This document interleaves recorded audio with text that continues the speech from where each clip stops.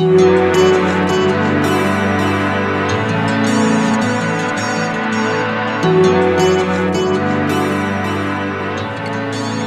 everybody. I'm Scott.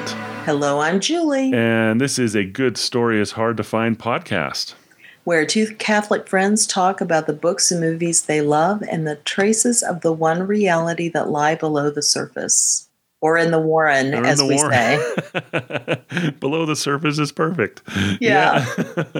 I love it. We're going to talk about Watership Down today by Richard Adams, published in 1972.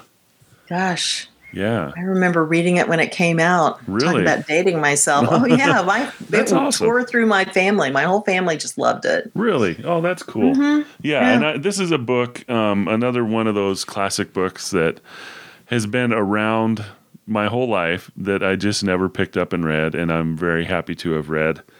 Oh, good. I really liked it. You know, it was really interesting, and I can't say it was, in this case, it was a huge difference from what I kind of thought it was, and I think I may have known something about it because it was a movie that I probably watched part of, and I know that there's been a few adaptations of it.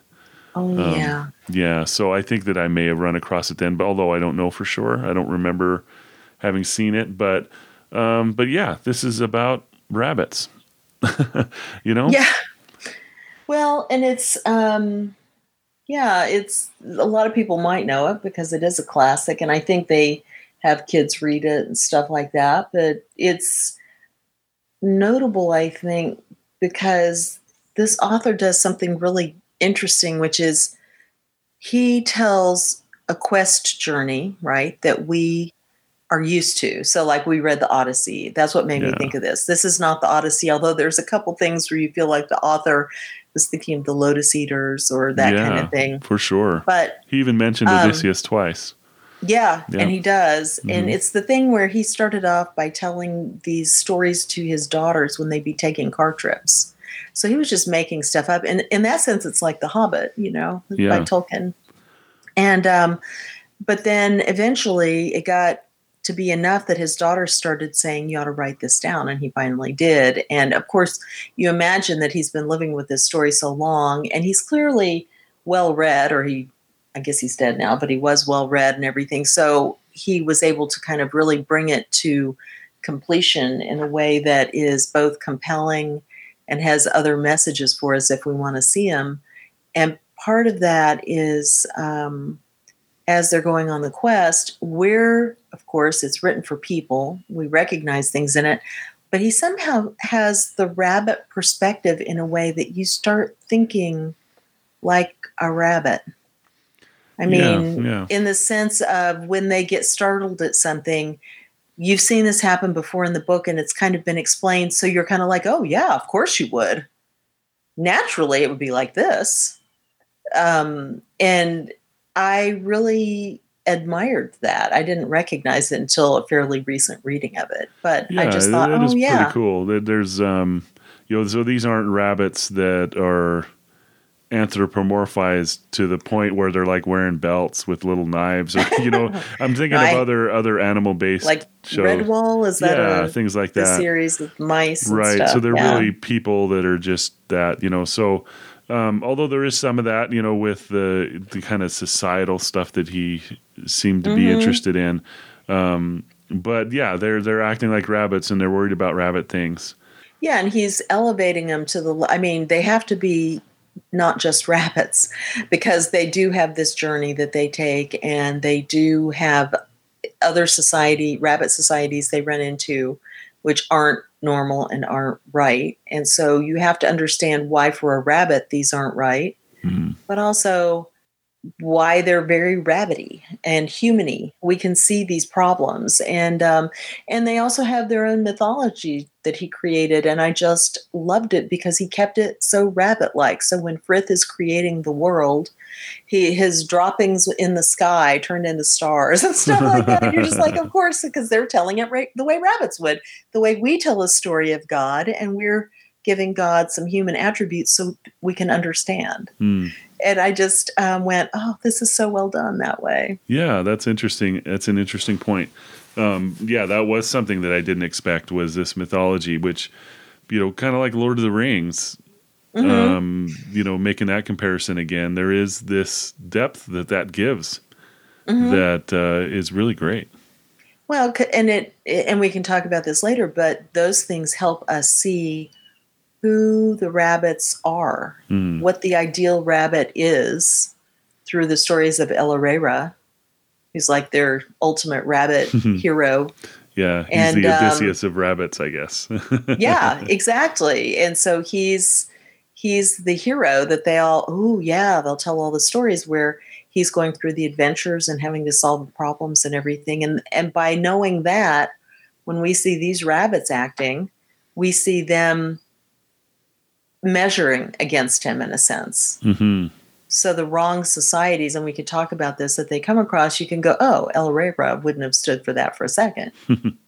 That's right. Yeah. Anyway, I've jumped way ahead. So, so I don't know how to approach this. Were we too worried about spoilers? It's set up in an interesting way. Almost every chapter is almost a self-contained story, although there is ongoing stuff.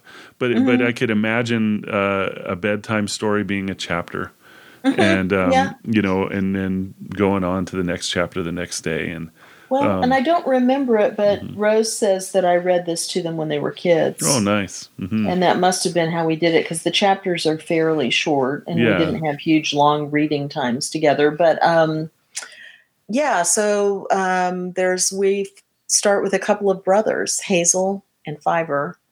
And Hazel's a regular young buck rabbit, and Fiver is also a boy, buck, but, a smaller rabbit. And they kind of live on the fringes of this big society, big warren of rabbits. And Fiver kind of will have these little fits where he can almost do prophetic things. And the rabbits don't really understand it, but Hazel has seen enough of these things actually happen that he takes them seriously. So Fiver gets a really bad feeling that everybody needs to leave the warren. Great danger is coming. And very early on, we see the field is full of blood. I mean, it was intense. Yeah, exactly. And it's speaking of Greek mythology or Greek stories, he's like a Cassandra figure. He's prophesying, but no one will listen. He's telling the truth, and it's hard to understand because he's seeing it in the prophetic way that's not always easy to translate. And so Hazel believes him to the point of trying to talk the leader into having everyone leave. The leader refuses, but they find enough people or enough other rabbits, young males, who all go, well, we also would like to leave. And so they kind of set off. And the story is about their quest for a new place to set up a warren. And they meet, as I mentioned, a couple of other rabbit societies where they are not set up like the first warren we saw, which is really kind of the most normal warren. So we're started off in a normal world. And they find a place to live, and that's Watership Downs. And then they have other things that they have to do to make sure the warren is sustainable. And so all these things lead them into different adventures. And at the same time, occasionally we're getting these stories because they're story-loving people. So this also is something that's just like us, right? It's story-loving people. And they you'll hear these stories which start to inform us about how rabbits think about themselves, more about, the rabbit personality even. And the author did go to a specialist on rabbits and read this rabbit book. So he tried to have them act the most normal way a rabbit would ever act. So there's one point where they say this doe was ready to mate, and Hazel's not there. And he goes, oh yeah, these rabbits are all getting ready to fight over. And he goes, oh, I guess it'll sort itself out. That's the rabbit way. He doesn't worry about it. And it does sort itself out while he's not there. So anyway, and so it's about their adventures, and their adventures it's a great story, and you don't have to look any deeper. And people have done a lot of deep looking and said, oh, it's an allegory. And just like with Tolkien, the author goes, these are just I laughed at that too. Yeah. He's like, these are just a story I made up, Yeah. says the author. But of course, you're always informed by all the other things you've read in your own life and all the things that are there in his worldview, which I love his worldview. And so, like I said, one of the societies they meet is, you could think of it like the Lotus Eaters in a sense. The other one is very militarized. And so you look at it in a different sense, but they're both actually commentaries on the same thing. So it's just different. So it's really interesting the way he did this while telling a great story that's very true to the rabbit nature in a lot of ways. So, yeah, very nice. Yeah. Yeah, agreed. Yeah. Yeah. And that's pretty much what the story is, but yeah, and there's even a map, where they, show this was the quest. And so, because these are all real places. He's like, even the farmhouse that they talk about at one point, he goes, well, those people don't live there. I made those people up, but that place is right there. Oh, that's cool. Yeah. Yeah. Yeah. Yeah. Enjoyable. And he'll even talk about things like, I do like the fact that he puts the context of the timing of things. So like he'll say when he'll go, oh, if this had happened 100 years ago, things wouldn't have been right here for the rabbits to try and start their warren here. There would have been shepherds and sheep and a lot more human activity. But now with the age of the car and the fenced off fields and everything, it's the perfect spot for the rabbits to live. So he's also putting it in the context of the rabbits interacting with us as part of the natural world. Yeah, as part of the natural world. That's an interesting aspect too, because they set up that rabbits have lots of enemies, lots of things to be worried about. They're always pretty high strung and tense, always on the lookout for whatever. But there's a reason. And then they have the Elil, which is what he... The 1,000. Yeah, what he just calls other animals that are their enemies. Yeah, 1,000 enemies. Yeah. Without people around pushing those things out, they would have more things to worry about. So you can say, but man himself is a problem for the rabbits too. Which is how the book starts. Right, exactly. In fact, that's when Fiverr is seeing or prophesying is that they're about to build like a apartment block on there or something like that. There's some construction coming in. And, they're going to start digging, and anybody who's there is going to be just overrun. So, we need to get out of here. And there is actually a sign that they obviously can't read, but the sign says construction coming. Yeah. Yeah. A beautiful whatever. Right. Home's coming soon or whatever. You're just like, oh no, it seems so peaceful there. Let's get out of there. Yeah. So, listen to Fiverr is really what I learned from this book most. Listen to Fiverr. Yeah. Well, and you have to know when Fiverr's prophesying and when he's just giving you his opinion. Let's just skip ahead. And we've kind of already started into spoilers, so everybody just go read the book if you haven't read it. But so because there's the point when Hazel wants to go and do something leader-like and rabbit-like, and he wants to go to the farm and get the rabbits out of the hutch to come live with them. And isn't that the point when Fiverr pulls him aside and goes, look, you're endangering yourself unnecessarily. We've got these people going off to see about going to this other warren to see if they'll let it seems crowded there. Maybe some of the does will want to come and live with us. It'll be fine. And he's like, but he's not, and he's like, are you telling me that you know this? Because if you do, I'll stop. And he's like, well, no, he doesn't ever say I'm not prophesying. He just says, here's all I can tell you. It's kind of like, in my opinion, this is dumb. Mm-hmm. And Hazel's like, no, not a prophecy. Moving on. That's awesome. Yeah, Hazel's a really good leader that way. Yeah, he gets into trouble, but because he's a rabbit. That's because he's a rabbit, right? But I like how he treats everybody. and how he's listening to everybody, Fiverr, and how, I mean, that question is something that, you might ask, at work or something like that. Okay, is what you're telling me something that you know or something that you're worried about? Yeah. Well, that's a good point. Yeah, so it's like, okay, yeah. Well, and Hazel is a good leader, and part of the reason he's a good leader, I think, is, I mean, we're shown at the beginning when he goes to the leader, and I can't remember what they call the leader.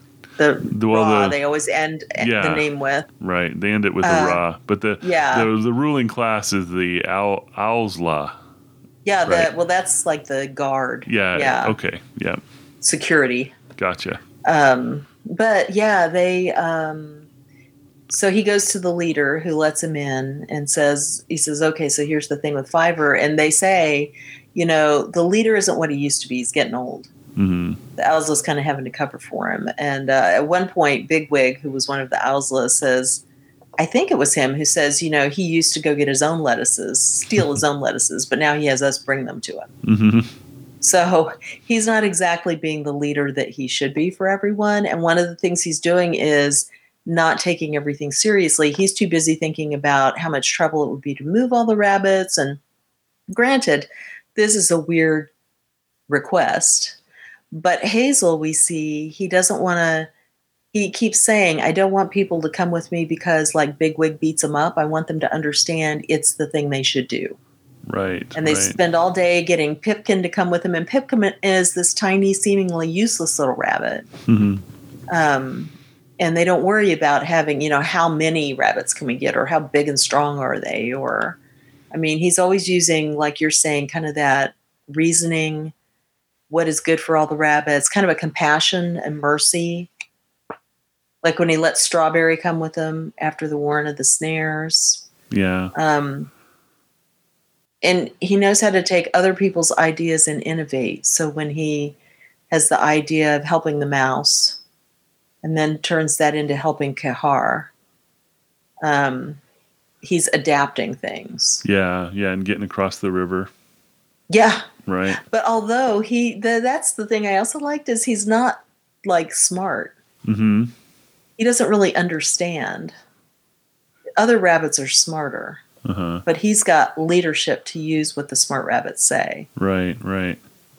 So even later, when everybody's going, here's a boat, it's just like the board, says Fiverr. I get it. And Hazel's like, I don't. What's everybody talking about? I don't understand what's going on. This, but yes, I'm going to this isn't helping us at all. And they have to be kind of, by events, they have to be forced onto it. And he goes, oh, now that we're floating. Mm-hmm. Oh, I get it. Okay. Yeah. But he's a good leader and likable. Mm-hmm. Yeah, for sure. So he's sort of a nice, ideal leader, Mm-hmm. And then they leave that first Warren, and then they get to meet two Warrens that aren't ideal. Yeah. So I'm trying to remember what the first one was. Was the first one the military one? No, it's the Warren of the Snares. The Warren of the Snares. Okay. So so there's, people that are, rabbits that are being fed very well, right? They're very content. And they're like, here, look at this carrot, man, this is awesome, and that's the Lotus Eater connection there, where, in Odysseus, an island full of people that are just eating lotuses and not really caring about what's going on because they're just happy. Yeah, just lying around doing nothing. Right. And so these rabbits are sort of the same way. It's like, hey, we've got it good, so I'm really going to ignore the things that are not good because let's just ignore that stuff. And that was intense. That, and it's also they're safe. Right. They're safe to a point, right? They're right. Because they're being snared. They're being bred is what's going on. Yeah. They have chosen to accept this one danger that they never talk about as safety against all the other natural dangers of the world. The man will kill any allele that come near them. But, of course, the man is the one leaving out the good food to make them big and fat and healthy, and then he snares them when he wants them. Right. and it's also pushed them into a kind of behavior that is so unnatural that no one understands it. They are making weird poetry up. Uh-huh. They have got these shapes that they pushed into the walls, and we all recognize that would be art or mosaics or whatever. Yeah. And that's like, here's El Herrera stealing the lettuces. And they're all like, I can sniff something hard in the wall, but I don't know what you're talking about. And someone tells the story of one of the Hazel's rabbits tells the story of the El Herrera taking the rabbits. And everybody's like, oh, I always think when these peasant tales are told with conviction, they're just so wonderful. You know, you're just like, oh my gosh, I can see somebody raising the looking glass, the monocle, to look at him. Wow. And so that makes them all feel like rubes, but of course they're closer to what they're real rabbits, the Hazel's group. Yeah, and it's unnatural. So it's I think that's a good way to put it. They're acting unnaturally, really because they're ignoring what the threat is, I guess. I'm trying to put that into words because it's a complacency. It's an acceptance when they wouldn't have to really accept that. Well, you know, one of the things that I liked is we're told very early on. Oh, Dandelion's the big storyteller. Yeah, Dandelion's the storyteller, right? Yeah, and they're all really freaked out by having to be out in the open and try to get away from things, and so they have Dandelion tell them a story. And one of the things that I love about this is it shows us the stories also, we were saying that in the story, we see kind of the rabbits' ideals and their cleverness and how they're tricksters and also how they get away from danger. But also it shows how they're connected to each other. And he'll make the point that they're a lot like primitive human societies where they experience the stories as if they're happening right then. And so, and it connects them to that ideal as well as the rabbits who came before and the community and everything. So this early story of creation. So Frith is their god, and El Herrera's people were just multiplying and causing ecological havoc, basically. And there were too many of them. There was no grass left. So what he does is he makes all the foxes and the dogs and cats and weasels and all hungry to eat rabbits.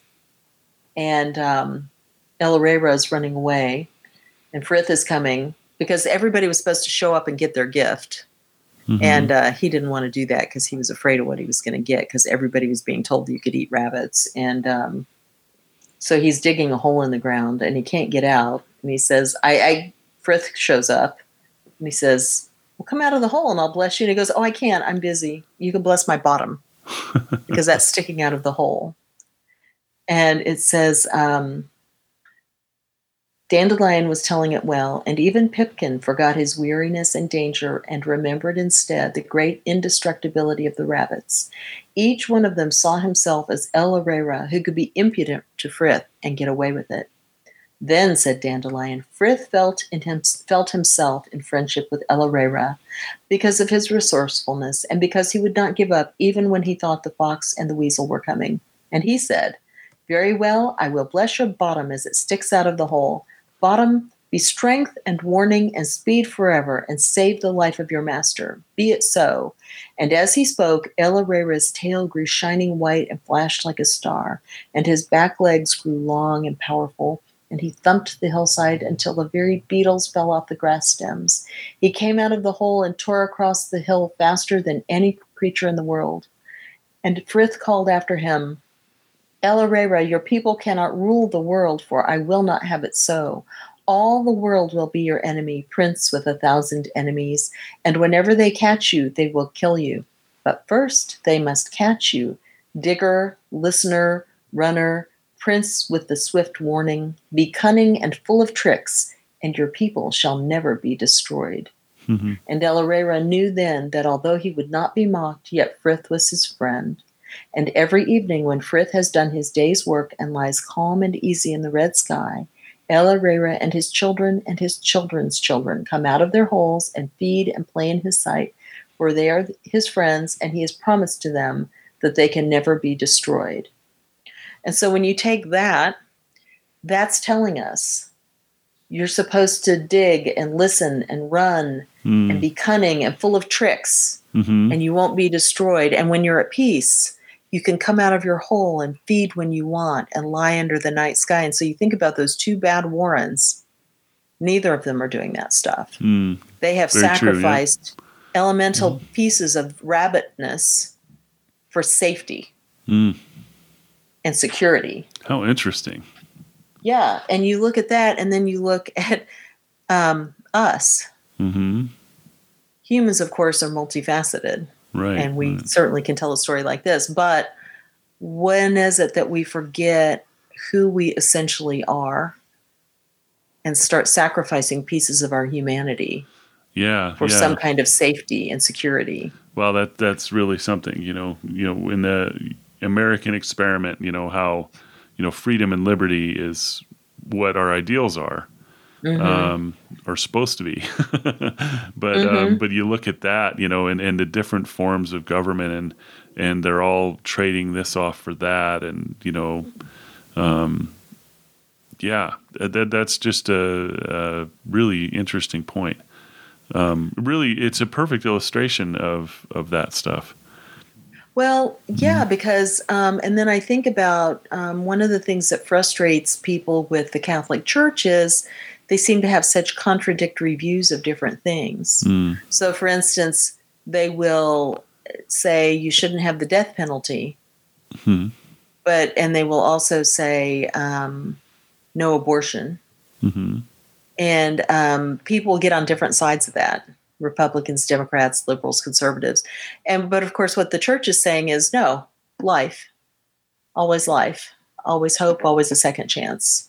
And you may have to sacrifice, you may have to be cunning and trickstery or whatever piece of humanity, you may have to suffer in order to do that. But that's what's due to each of these people's humanity. And so it's interesting thinking of this Frith story and what do we measure ourselves against as humans? And of course, for Catholics and Christians and Jews and anybody who believes in the scriptures, it starts with Genesis. We're made in God's image. So the more we understand about who God is, who we can never understand, the more we understand about ourselves. And I've been listening lately to David Suchet's audio book of it's the New International Version, I think, the NIV. Oh, nice. Bible. Yeah. And I just got it fairly recently. So while I was starting to read this book, I was also listening to it. And as I was listening to his telling of Genesis, the beginning, creation, it was like I was listening to echoes of this story, this Frith story. And I thought, well, of course, the author would know this is how creation stories go. But it was that reminder to me of what do we base our view of ourselves on? How do we know what our humanity is? And then, of course, measuring yourself, like you say, against other societies. We look at them and go, what are they trading off? You look at, especially right now, some that are very different from us, China, Russia, who we're interacting with a lot or hearing about a lot. And you just go, what do they do that we don't like? What does this tell us about what are they trading versus what we're trading? Yeah. An extreme would be like North Korea. Oh my gosh, yes, that's more the general Woundwort level. Yeah, exactly. Yeah, that's exactly right. Yeah, what are we giving away for peace? And here it's like the worry. What is worry doing to your life? And that's something else that's in the New Testament. Worrying won't add a single minute to your life. Try not to do that. I know we all do it, but that's it. And in this case, worry has changed the complete lives of this entire little rabbit society. To change and just try to really not talk about the tough things. Let's not talk about the hard stuff because it's horrible to talk about, but we're just going to actually ignore that and then just live. And that's the You're trade-off right. that they made, but it's not acceptable. Yeah. Well, because you can't ignore it, so it's working out in different ways, like Silverweed's creepy poetry. Yeah, it's right. You're not living. You're not living a full life. You're. It's all of it. All of it. You know, the digging, the listening, the running, all that stuff. You need all of that, right? Well, it's the whole idea of you have to acknowledge the truth so that you even know where you stand. And once you know that, otherwise that truth is still there. You can't hide from it. And again, I mean, I'm sorry, everyone, this is how Catholic it is. We're back to confession again, right? Yeah, yeah. You have to really not hide from the truth, and then you have to try to, deal with it. Right.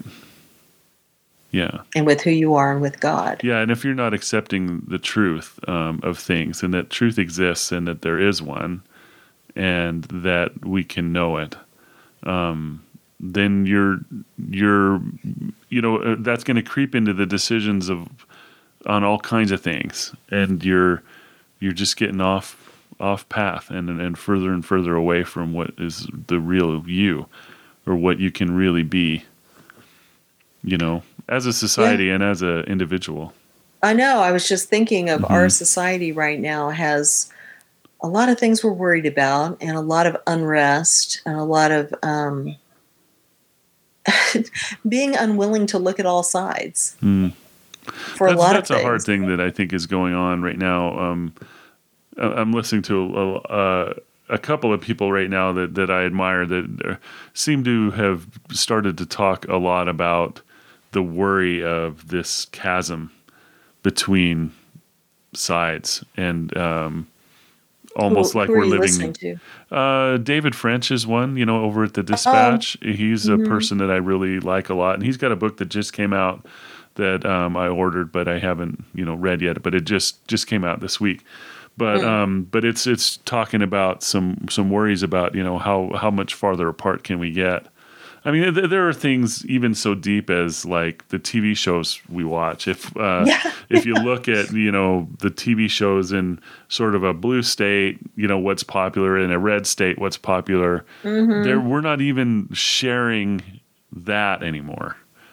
Right, because we don't have the few networks. It's so much individual expression in a sense. Yeah. So, and then when you take the step from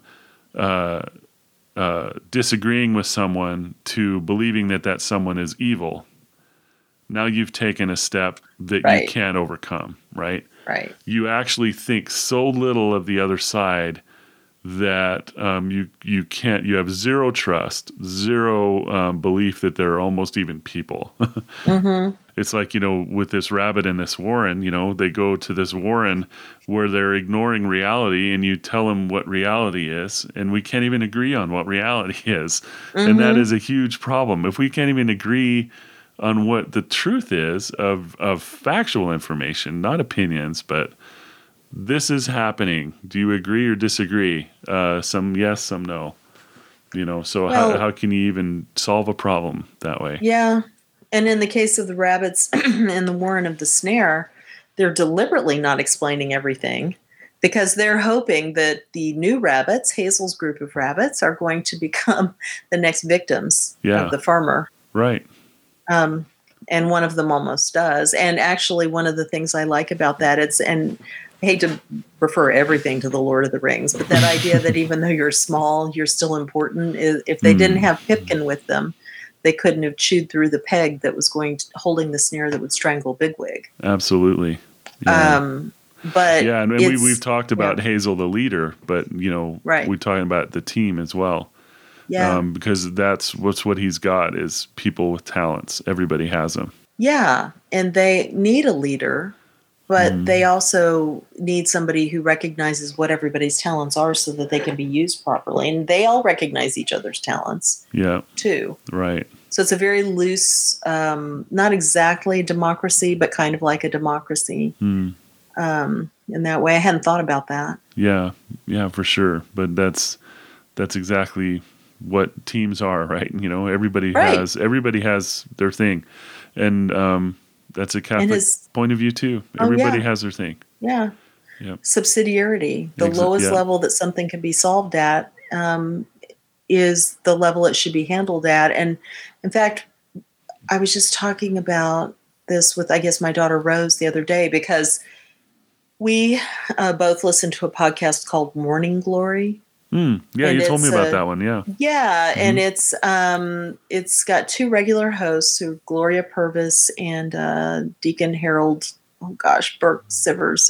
I can't remember. Deacon Harold is what I call him. I love him. And they always usually have another person on. It's often a Monsignor or a priest, and they'll have 4 different segments. It's an EWTN show, actually, which I never listen to that kind of thing. But this is different because both the hosts are African American, and they in the morning, in the very beginning of it, they'll talk about, here's a few things out of the news, and it can be good things. It can be, the riots in Louisville, that kind of thing, the protests in Louisville, and they'll kind of discuss it a little bit, not very long. But what happens is you get a lot of different points of view. And Gloria is always going to lean a little bit more liberal. Deacon Harold he was a lawman. He goes, as somebody who worked in law enforcement, I'll mention this.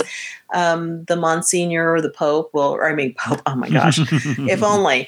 The priest will bring up some other point of view, maybe from a parish or something. So you're getting an interesting cross section, but it's always grounded in how do Catholics look at stuff.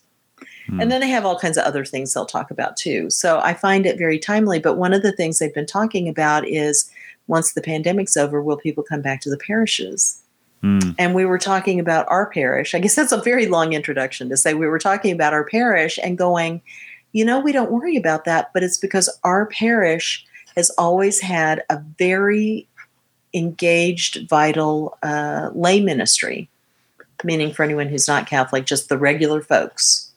There are Bible studies run by regular people. And it's always, checked out with the clergy and all this stuff. But I mean, the RCIA, as you know, that's run by, ours is run by a layperson. Always, with an advisor who's a clerical person. The Beyond Cana Marriage Ministry that we do, that's a lay ministry. We have the involvement of clergy, but it's our ministry. So there's a zillion things like that. And that's part of the subsidiarity, part of the Hazel kind of idea of all these people are going off doing the things that they're best at. Yeah. And they're checking back in with the authority, but because everybody's more engaged, everybody's going to be back. When things are opened up, it's all going to start up again. I mean, some stuff has started up, and things that don't have to check in with, like the bishop, like masses and how busy they can be. They're like meeting in people's homes and things like that. Very good. When we see the normal Warren at the beginning and we see Watership Down halfway through the book, I was surprised. I didn't remember them getting to Watership Down as early as they did. Yeah, for sure. But you see, here's how rabbits live. And they just naturally, when they get the does from the hutch and also the does from Ephrafa, which is the militaristic kind of Warren, those does want to dig. And one of the does says, I didn't realize how frustrated I was just by not being allowed to dig. And that's that's amazing us. How much it connects to right now. I'm just like blown away by this because I didn't see all this. I saw some of it, and then it's just all of a sudden, oh my gosh. He's talking about just fundamental need. Yeah, we are spiritual animals, but that means patterns and routines and the way we live. Sometimes people act like that's a bad thing, but it's who we are. Yeah. We are physical creatures, and there are things about these rhythms and getting together and having dinner with people and going places. That's why we do it. It's fun. It makes us who we are. It's part of our common humanity. And I think that's why when the numbers go down on the COVID reports, all of a sudden the officials are all going, that doesn't mean you can't quit wearing your mask. That doesn't mean don't go crazy on me. And it's like, but we have to be allowed to live. Otherwise, you wind up becoming like Ephrafa, which is, we haven't talked about that. Yeah, and so Ephrathah, is like this, except for they've had someone step into this vacuum and become the dictator, right? Yeah, they had suffered a terrible disease that will sweep through a warren and kill almost every rabbit. Mm-hmm. And this leader emerged at that time. Yeah, and then just kind of took that over. And so it's like a military operation. Boy, is it? Yeah. So it's like, this is lockstep. Let's all do the same thing. And it's very tight grip. And so, but it's interesting. I don't know if you want to say more about that part of it. Because what happens after that is they get to Watership Down. Well, before they go to Ephrathah. So after the woundwort. Sorry, I was looking up the herb. Okay. General woundwort runs the other thing. And I was like, it's an herb used to stop bleeding. Yes. And applied as an emergency first aid on clean cuts. And I was like, oh. Yeah, okay. Interesting. So I'm sorry. So go ahead. That's interesting. So you're saying his name kind of means that. Yeah, that's cool. General woundwort. That's because they're all named after herbs and plants, and like there's dandelion and Very cool. Very cool. But but when they get to Watership Down that's when they get there and they're like, wait a minute, we don't have any women here with us, and who's going to dig these holes? Yeah, we don't have any does, so we'll never be a self-sustaining warren. Right. If we don't. Right. And that becomes their next quest. Yeah. Yeah. Oh, and that's how they discover Ephrathah, because Hazel's impulse of compassion towards a mouse makes them and the other mice then later that evening, after they help the mouse get away from the hawk, and the other rabbits are like, who cares? It's just a mouse. And he's like, well, it could help us. And soon after that, some other mouse says, oh, do you guys like to eat this, right? There's a bunch of it over there. Yeah. That was, that's part of this worldview thing that you were talking about. That was just there, it's like, what's the value in doing that? A lot of the rabbits questioned it. They're like, why are you even bothering with that? And he's just like, no, there's just something about doing that, that'll help us later. And it did. It's his sense of compassion. Yeah. That he's willing to broaden into, but maybe we could use this also. Because then that primes them for when Kehar comes, the seagull. Yeah, right. And Kehar, and I have to say, Kehar and Bigwig's friendship is one of the best things in this whole book.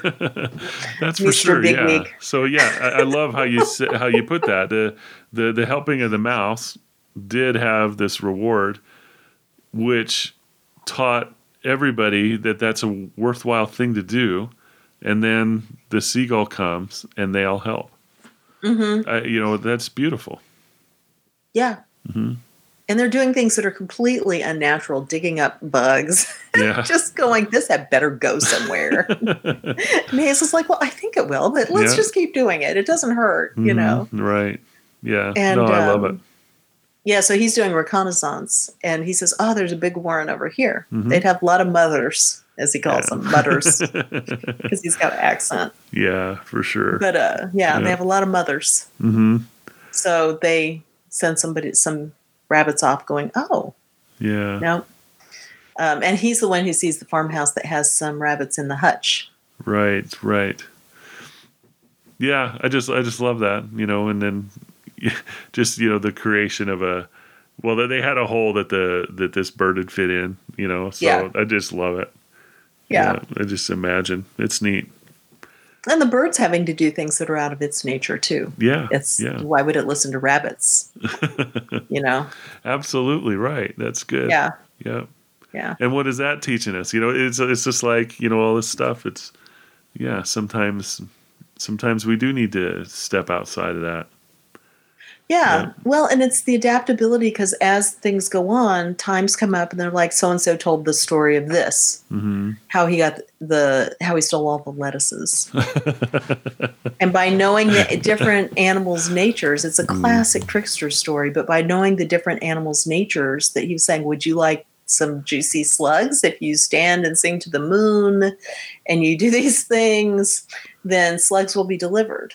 Yeah. And so he sets up this whole scenario because he knows the different animals well enough to kind of get them to cooperate unknowingly. Right.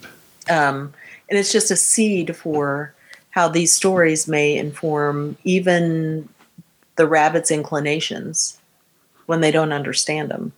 You know? Yeah. Yep. And then during that Ephrafa part of the story, we get the story of El Herrera and the Black Rabbit. Of Inlay. Yeah. Good stuff. Well. Yeah. Yeah. And talk about, here's a story of ultimate self-sacrifice that goes horribly wrong. But yet the willingness to be the sacrificial victim for his people is what allows, or is what gets the Black Rabbit to relent. Yeah. You know? Right.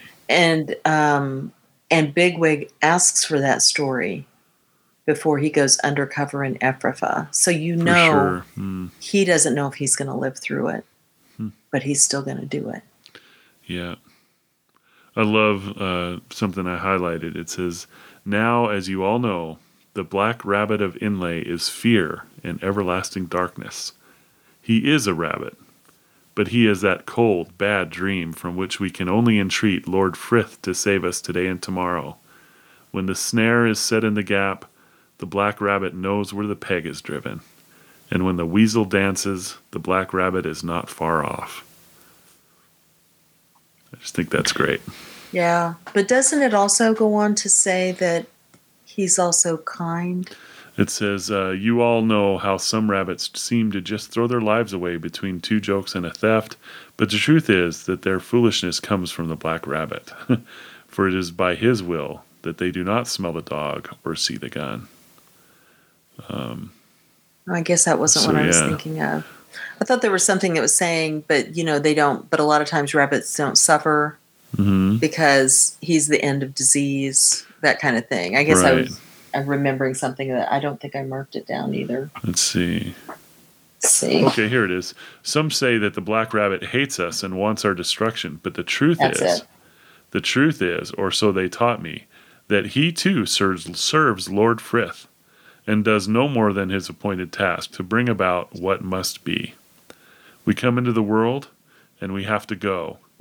But we do not go merely to serve the turn of one enemy or another. If that were so, we would all be destroyed in a day. We go by the will of the Black Rabbit of Inlay, and only by his will.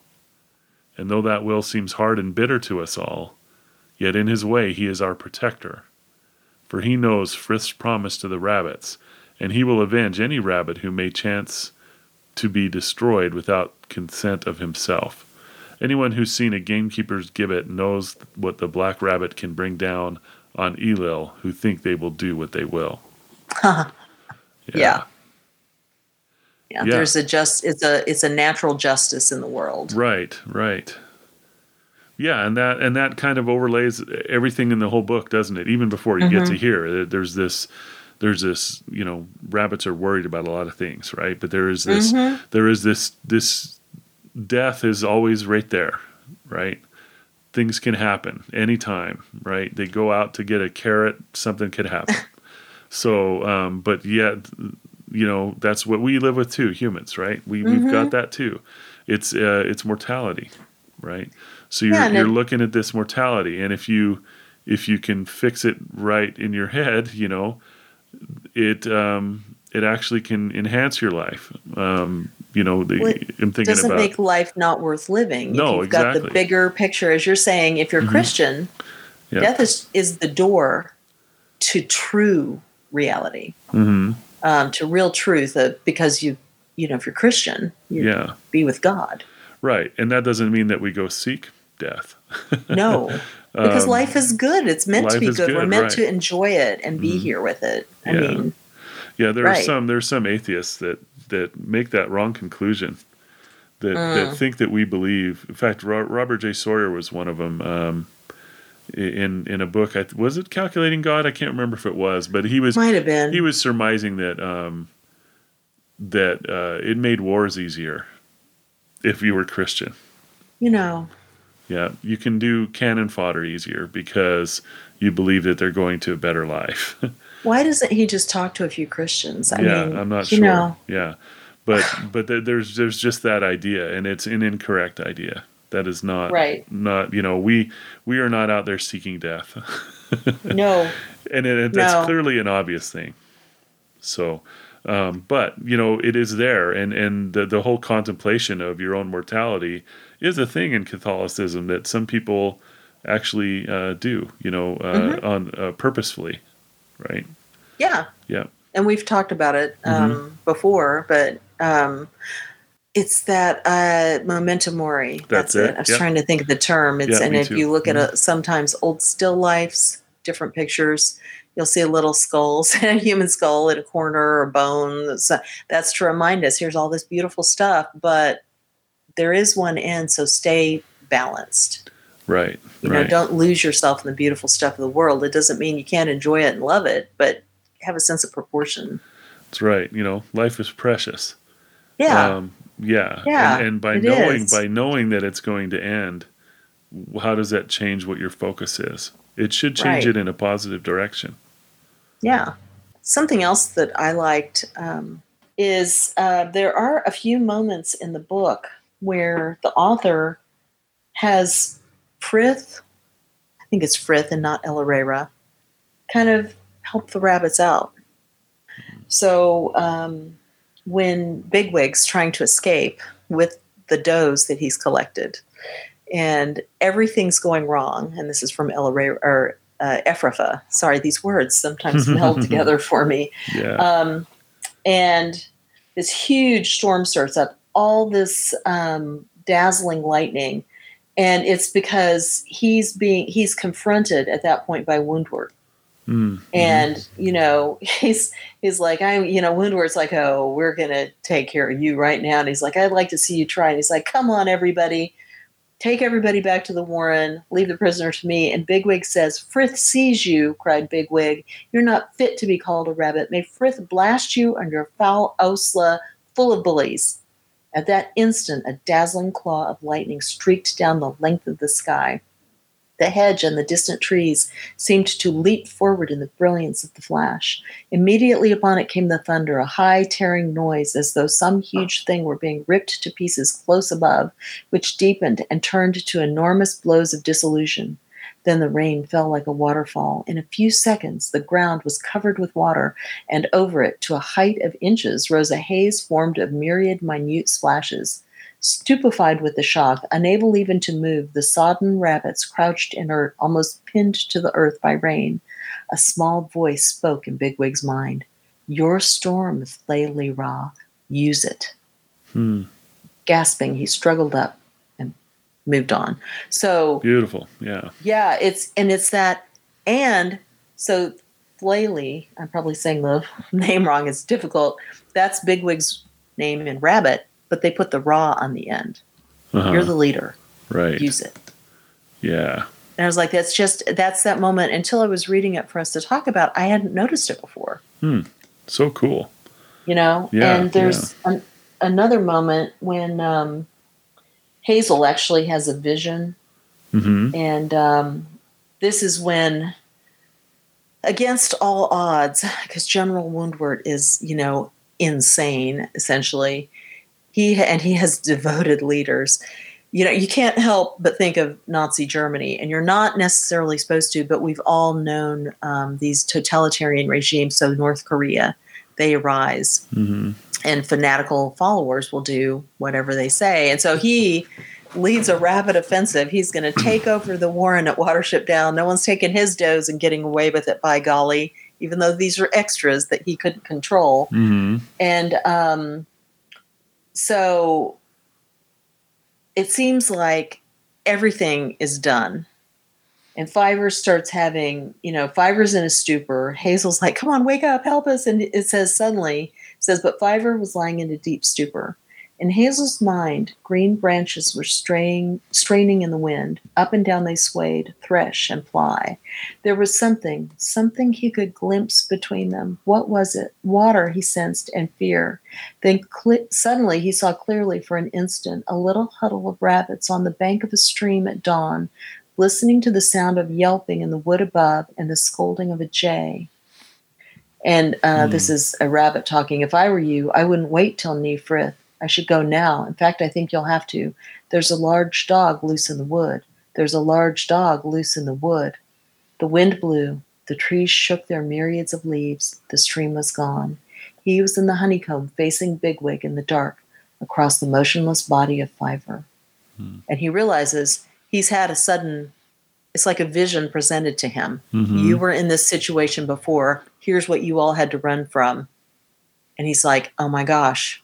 There's a dog down at that farmhouse. We have to go let the dog loose and lead it up here. It's the only thing that can save us. But he puts that all together. It doesn't show us him thinking that. Right. But that's the impetus, and that's from outside of himself. Yes. Very good. Yeah. Beautiful. Yep. Yeah. There's Frith. Yeah. There's Frith stepping in and kind of going, you are suffering, you are working, but what you're doing, here's some help. You still have to go do it. And it's not easy and it's dangerous, as we see when I love the sequence when they're trying to lead the dog up the hill.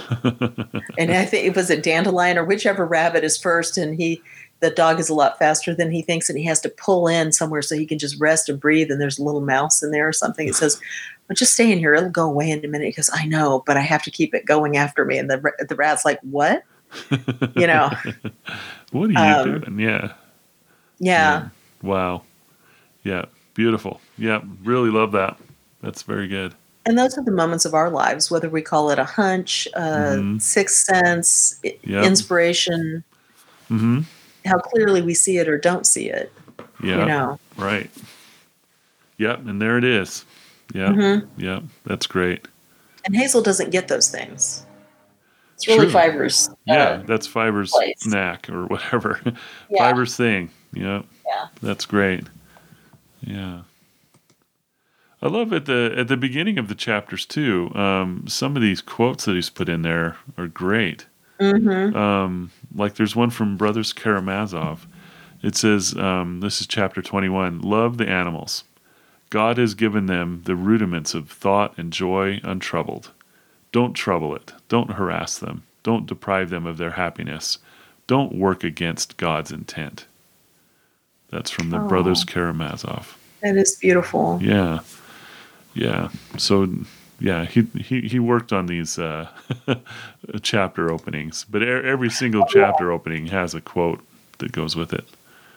Yeah, and when you look back and you see, it does it is a pointer, even though you don't really know at the time what it's pointing to. Right. So in that, the chapter you were describing, the thunder breaks, it says, why now blow wind, swell billow and swim bark? The storm is up and all is on the hazard. That's from Julius Caesar. Yes. Yeah. Perfect. Yeah, it's just neat. Very cool. That's how you do one of those. Yeah. It is. And it's, and it's an odyssey of a different sort. Not that he intended that. And I think that's kind of what the author fought against, was people going, it's a retelling of the Odyssey, because it isn't. Yeah, it isn't. But it is them trying to find a home in the most basic way. Yeah. Well, let's try not to leave our carrots rotting in the ground. Yeah. And there's so much in this book that we didn't talk about. So the author, Richard Adams, his other novel that I've heard of, I think he's written more than just these two, but is Shardik, Shrdik, about a bear. Have you heard or read of that? I read that one. I didn't care for it. Okay. It's about maybe medieval times. Anyway, this like a traveling circus with a bear, or a traveling company of gypsies with a bear or something. Anyway, so there's that. There's The Plague Dogs, which is one of the most heartrending books I've ever read. It's about some dogs that in a experimental lab, and what's done to them, and then they escape, and it's just awful. It just breaks your heart. And then So the other book that he wrote that I did like was called Traveler, and that was told from the point of view of General Lee's horse. Oh, wow. Mm-hmm. And it's fairly factual in terms of all the events that the horse sees. So the horse, with his limited horse understanding, I remember a few scenes from it that, of course, are heartbreaking, but very logically so. And so I didn't mind those as much. But in my opinion, for me, Watership Down is his greatest book, and the others you may or may not like, but he was never able to equal it. Cool. Okay. Interesting stuff. Just a quick personal review of all those books. Yeah. So he died at the age of 96. Oh my gosh, yeah. In 2016. Mm-hmm. Yeah. Wow, so that means that he wrote this, he published Watership Down when he was 52. Yeah, he didn't start writing it till fairly late. Yeah. And I think he worked on it for quite a while. Having his kids must have been grown by then, or, relatively. Right. I mean, very close. Mm-hmm. So if he published it when he was 50, so his kids were surely young adults at least by then, and if not older. So that's how long he lived with that story. So in that sense, again, with the Tolkien, but you think of him writing the Silmarillion for fun. And, the other book coming out of the request for a sequel to The Hobbit. And it's something he lived with for 18 years until he finally got it done and sent it to the publisher. And this is kind of like that. And I think it shows that depth. Yeah. Yeah. There's that depth to it. That's cool. Yeah. There's that depth that, Lord of the Rings just has it, because I don't know. I attribute it to the mythic stuff that he put in there. There's just this underpinning that adds to the world a depth that a lot of things don't have. Mm-hmm. Yeah. Yeah. Well, I did want to say also, there's one thing that I believe has passed into popular culture from this book, and that's the word Tharn. Tharn, okay. Have you heard that word before this book? I have heard that word, but I don't know what it means. Yeah. Okay, well, people who've read the book use it outside of conversation. I think if you look it up on Wikipedia, you'll find it's used. And so when my mother was moving here and my sister was kind of giving me advice, so I kind of just knew, here's the routine, here's this, here's that. And she goes, okay, and you're going to need to go into all the doctors with her and kind of listen and talk, because she goes Tharn with a doctor. And I went, wow. Okay. Yeah. Got it. And she does. Right. And I said that to her recently. I said, she goes, oh, thank goodness you were there with that doctor, because, I just kind of freeze up around him. And I said, well, yeah, Lisa told me you go Tharn. And she goes, oh, yeah, I do. And so we all knew the word. It's like, it's basically when rabbits get caught in the headlights of a car and they just can't move or think or anything. They just panic to the point where they're totally immobile. Yeah. That's going Tharn. Tharn, yeah. And for anybody who hasn't read the book, which if you're listening by now, I don't know why you are. But anyway. Love it. Yeah. That's neat. Yeah. And so it gets used. Yeah. Very good. All right. Yep. Well, thank you for having me read this. Again, it's one of those that, it's just always around, and something that I finally read, which is great. Happy to have done it. I'm so glad. Yeah. And it's one of those that benefits from rereading. You think you remember everything, and then you go, oh, I didn't even have this sequence of events in the right order, and here's all these things, the little voice speaking to Bigwig in the storm, and all the stuff that kind of is, in a book of depth. It's great for the adventure the first time when you're reading it, but things stand out when you reread it. Yeah, for sure. Yeah, the good books are the ones that can take rereading. Right. And they're more than just stuff happening. So that's great. Very good. Cool. All right. Well, what's next for us is a movie called Notorious. Alfred Hitchcock. Yep. Love it. Eager to see it. So. And because it will be in October, I guess, when it releases. Sure will. Mm-hmm. Okay. Yep. It's not really scary, but it's a thriller, so I did the best I could. That works great. Because really, Scott's got the picks for October. I just kind of got to slide into the beginning of October by accident, the way the schedule works. I love it. Yeah. I don't want to steal your thunder with a scary movie.